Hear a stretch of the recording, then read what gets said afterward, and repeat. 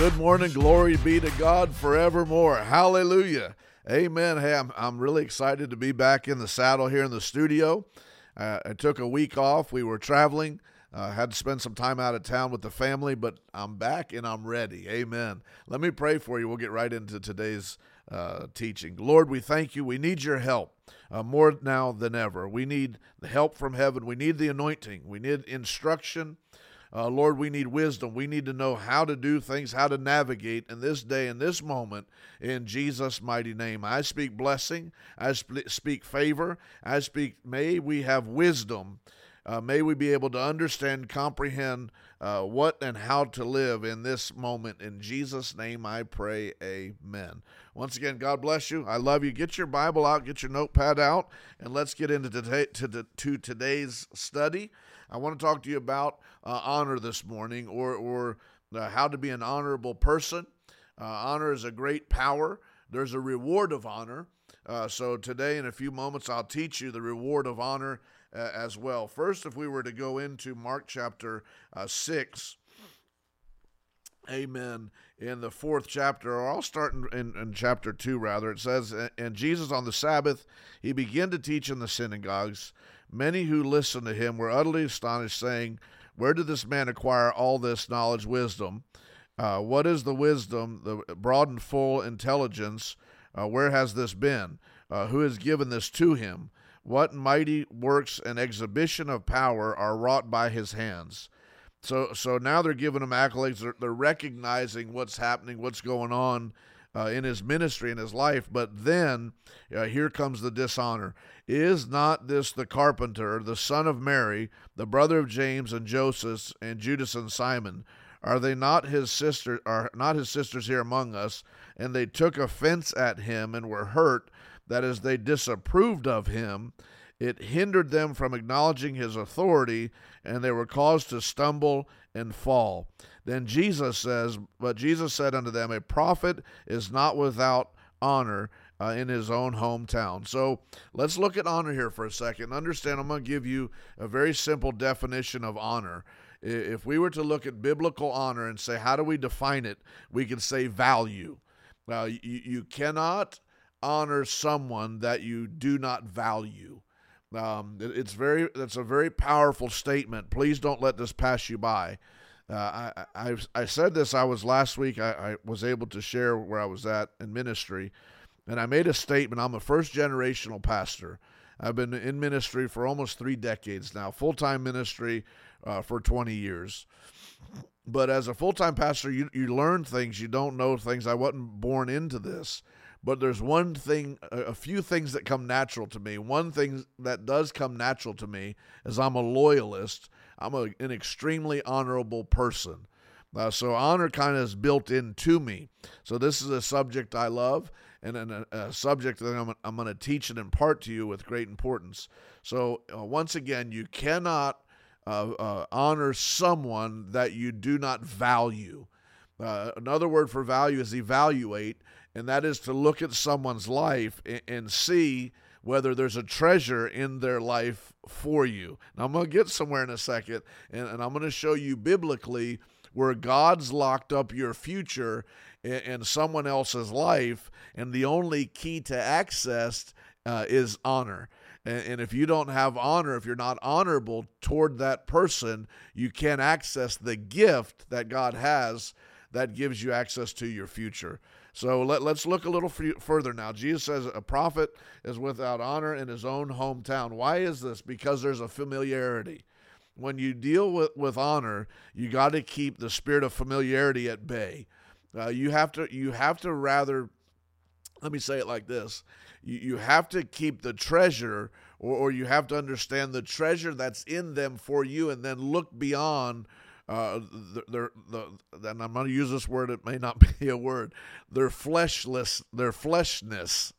You have to look beyond their carnality. You have to look beyond the flesh part of them and understand that that within them, God has locked up a gift.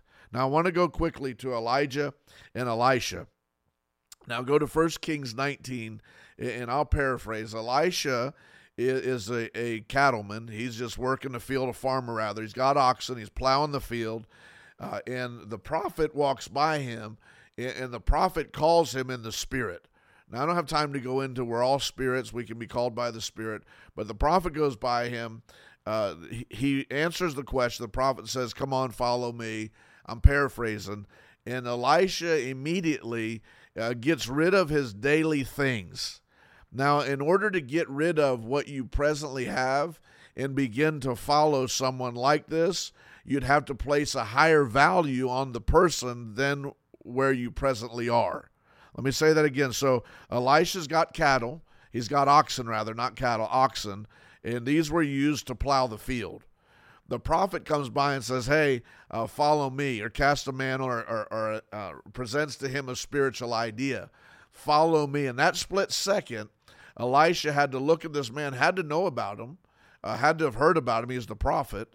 And at some point in time, within that split second idea, has to say, there's more in that man. That man's worth more. What's in that man is worth more than my oxen, than my plow, than my yoke, the different elements. And the Bible says that he burns it all up, barbecues the oxen, and begins to follow the prophet Elijah. How wonderful is this story? What a person of honor to put his life on hold and follow the man of God. Now, Dylan, I don't think we have dates and we have timelines about a lot of this stuff, but I don't think, like in Elisha with Elijah, when he began to honor Elijah for 5 years, somewhere between, they say, 3 to 6 years, but I think we can narrow it down to around 5 years.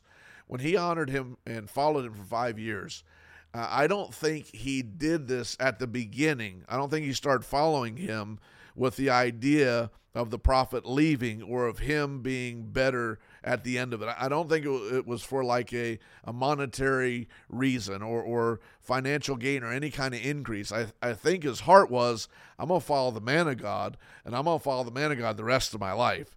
And if I'm blessed in it, so be it. If I'm not, that's not going to change my heart. I will follow him. And I can say this because I have a man of God in Elijah in my life, and I have placed a high value on him. And I understand what his life, what his ministry has unlocked for me, what it's given me access. But it wasn't about the access to anything when I begin to value or begin to follow him. It was just all about there's something in him that I want. There's something in him that looks like heaven to me. There's something in him I perceive. There's an element of God that I don't have in him. There's an element of Jesus, of the kingdom of God within him that I desire. And it's not like I'm following him for anything. Like, I don't want him to die. I don't want him to die and get his anointing. I want him to live and go in the rapture together. And I think that was the heart. The Bible doesn't tell us, but it seems like that was the heart of Elisha following Elijah. Now, it comes to the end of Elijah's life. And Elisha is with him. He follows him 5 years, lays down his life. Let me say this to you, and I'll reference the Shunammite woman in 2 Kings.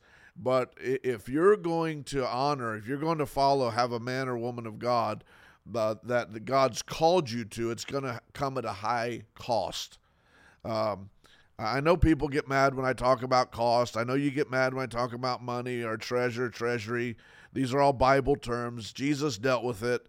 Jesus talked about it a lot more than you think. It's just a trigger word to you because you've been hurt in ministry. If it aggravates you, it's because you've either been hurt in ministry, or you're selfish, or you're greedy, or you're cheap, or you've encountered a false man of God. But I'm not talking about that. I'm talking about a true, authentic, God-sent man or woman that has a gift in them for you.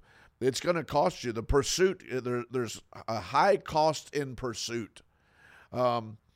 Let's look. Shunammite woman, man of God, passes by the prophet. She stops. She asks her husband, hey, I perceive this is a prophet. He comes by here often. He doesn't have anywhere to stay. Let's build him a house.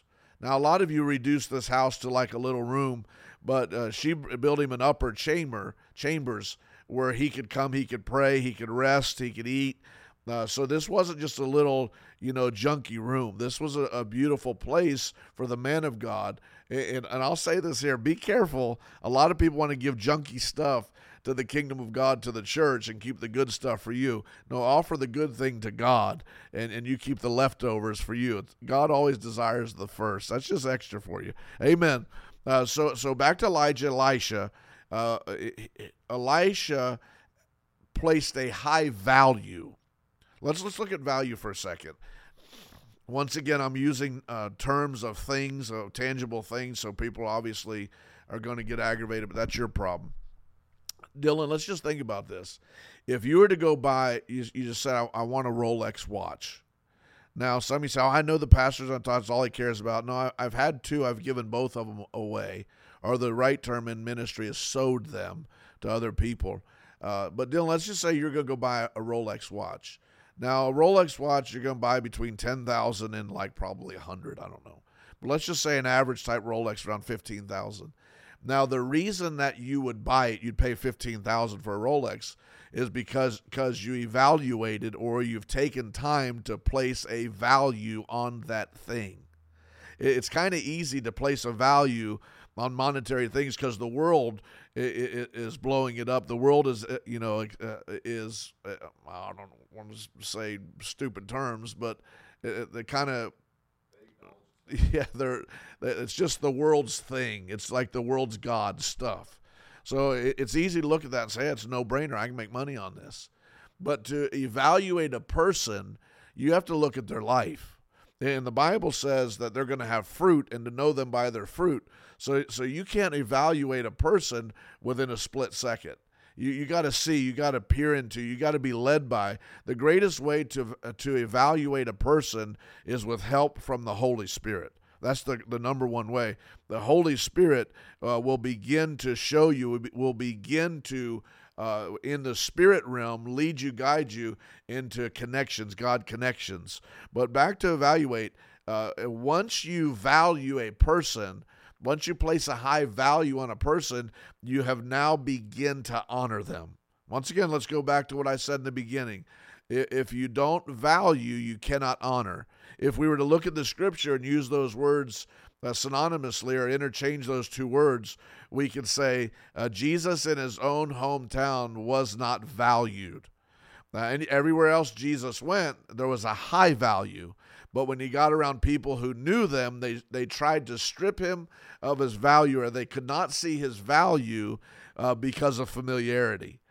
So there's a couple of things here. Sometimes you got to get around people that will value you.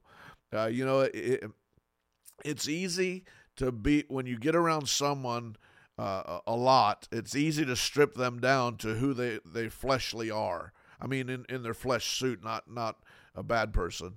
But if you look beyond in the spirit, you can see a true man or woman of God, and you can begin to judge or value them at a high level. Come on, are you still here? Am I helping somebody? Turn with me to Ephesians.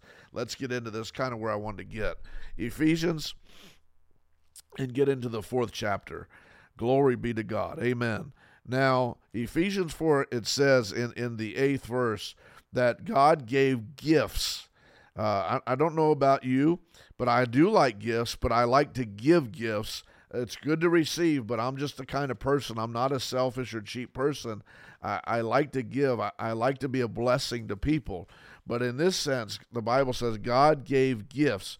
Chapter 4, verse 8. Therefore, he said, Christ is rich and bounteous, a gift. In the King James, it says, and he gave gifts unto men. Now it begins to list the gifts. So if we were to drop down to the 11th verse, it says, and he gave gifts. Some he gave an apostle, some he gave a prophet, some he gave an evangelist, and some he gave pastors and teachers.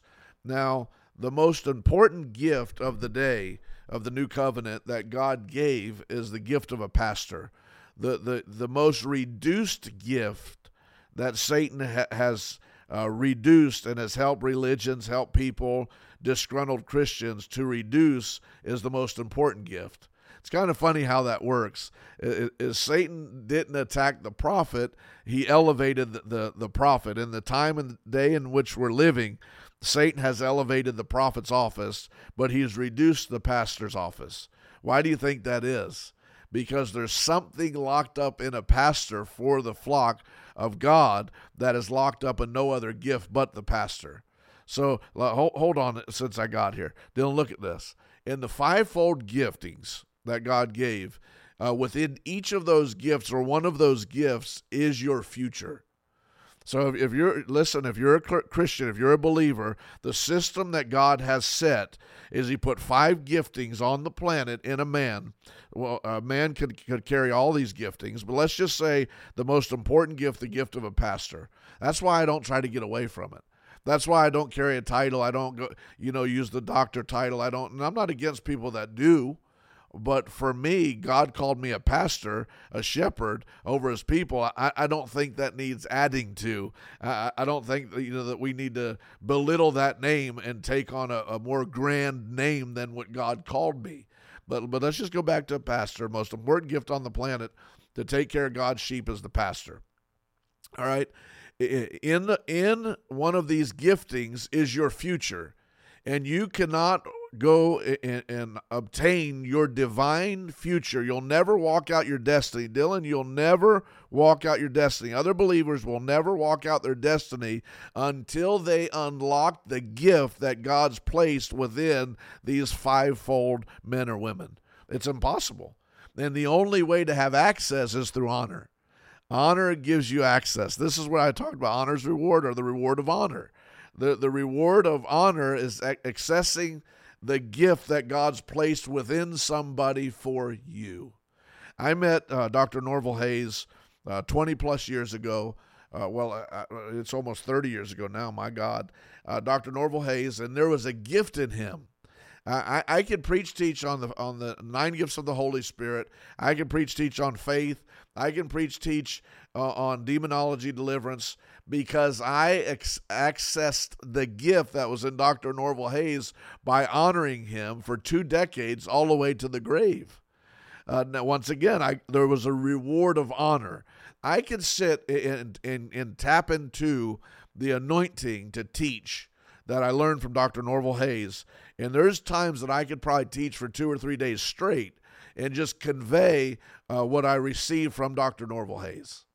Now you say, is that biblical? Okay, let's go back to Elijah and Elisha. Elijah says to Elisha, hey, you followed me, you've served me, what do you want from me? Now, we don't have any biblical reference of his request, but it was a great request. He said to Elijah, Elijah, if it's okay with you, I would like a double portion. Now, in order to have a double portion, he had to have such a high honor or set a high value to where the prophet would even think about giving him double. And he says to him, I'll tell you what, you've done a good job up to this point. However, you need to see me or finish strong. We're getting ready to enter into a new season. The way you go into a new season is the way you leave the old season. So you got to finish strong. Amen. He says, if you see me when I leave, I'll give you a double portion. Now here comes a chariot of fire from heaven. Elisha takes off his prophet's cloak or his prophet's armor, his clothing of armor.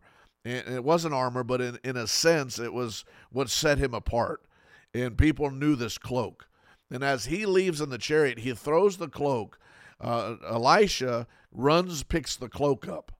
Listen to this now, because I just told you, in honor, you receive what was locked up inside of that person for you.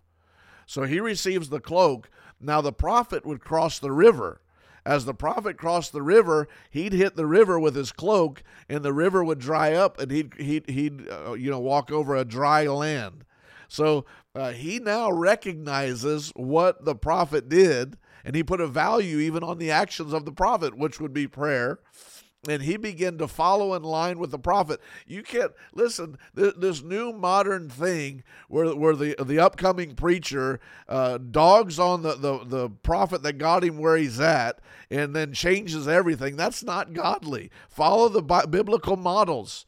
The younger prophet, he takes the prophet's cloak and then begins to copycat what the prophet did. He didn't copycat his message, his voice. He had his own personal tailor-made gift, but he copycatted what he did. Hit the water dried up, goes over to the other side, encounters God, comes back. Come on now, say amen. So that's why I can do and have access to the God of Dr. Norval Hayes, the God of Richard Summerlin too, but just to make that point, and the things that Norval Hayes acquired when he was on this planet, because I used his anointing, I watched it, I do the same thing he did.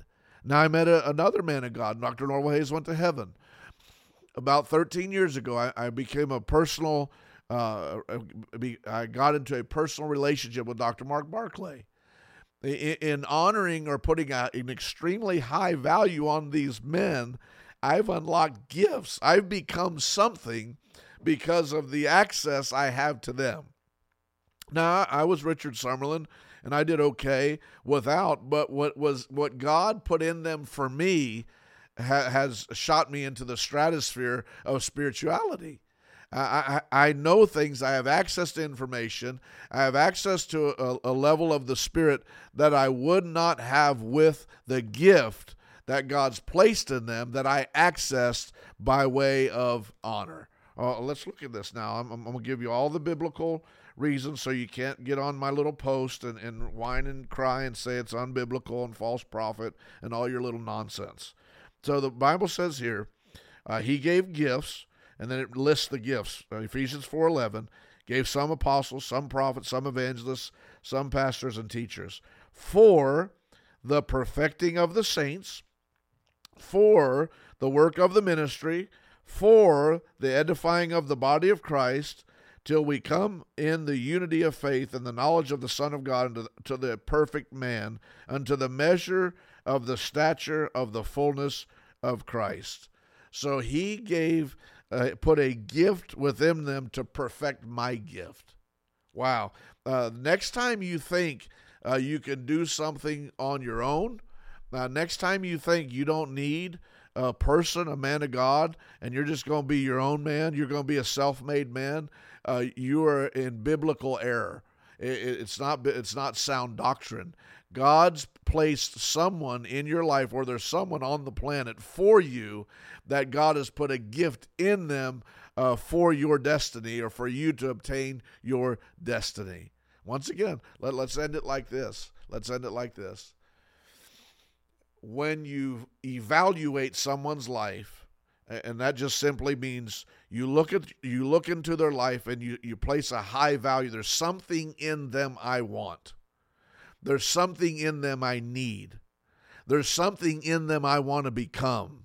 There's something in them that I got to have that's going to help me become who I'm supposed to be. Dylan, do you know why I haven't followed other people?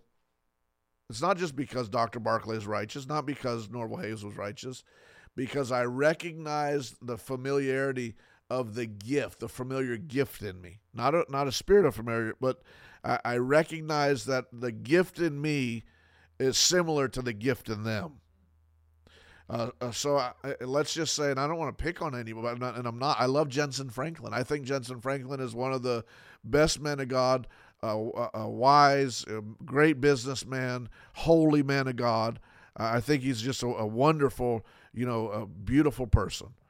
But I'm not called, like my giftings aren't close to his. So I don't want to. Now, Jensen Franklin, I listened to him. It's not going to hurt me. But I had to find someone that who I naturally am and who I'm naturally called to be. I had to find that person to sharpen my gift, because it's very similar to theirs. So I don't want to leave who God's called me to be. I had to find someone who's been down the path that I'm supposed to go and show me that path. Amen, right? So for me, it was Lester Sumrall. The first person I ever listened to in the body of Christ was Lester Sumrall. Secondly, it was Norval Hayes. Thirdly, it was Kenneth Hagin, but not as much as Lester Sumrall and Norval Hayes. Those were my two heroes in the faith, natural born earth heroes in the faith. And then out of that, there came others. But those two were the most important, and the third most important role in my life was Dr. Mark T. Barclay. And that, once again, that was because I recognized the gift. I said, hey, who they are, how they act, how they talk, that comes natural to me. So I don't want to change who I am. I needed someone to help complete who God's called me to be. So I had to honor the gift in their life. Now, I don't have time to do this. I'm going to meet with some of my sons in the faith this week, and I may, but it cost Kim and I don't even know. I bet you this. I bet you we're up in, if not into the millions, we're very close. In 20 years of, we're close past $1 million. Not talking about the ministry, talking about Kim and I in honoring by way of gifts, honoring by way of offerings, honoring by way of tithes. We got to be. I get the figures.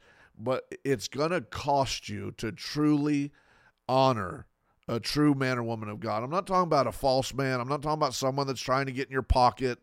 I'm not talking about some creepo, self-appointed preacher who's trying to control, manipulate you, trying to rob, steal from you, trying to get rich. I'm not talking about that.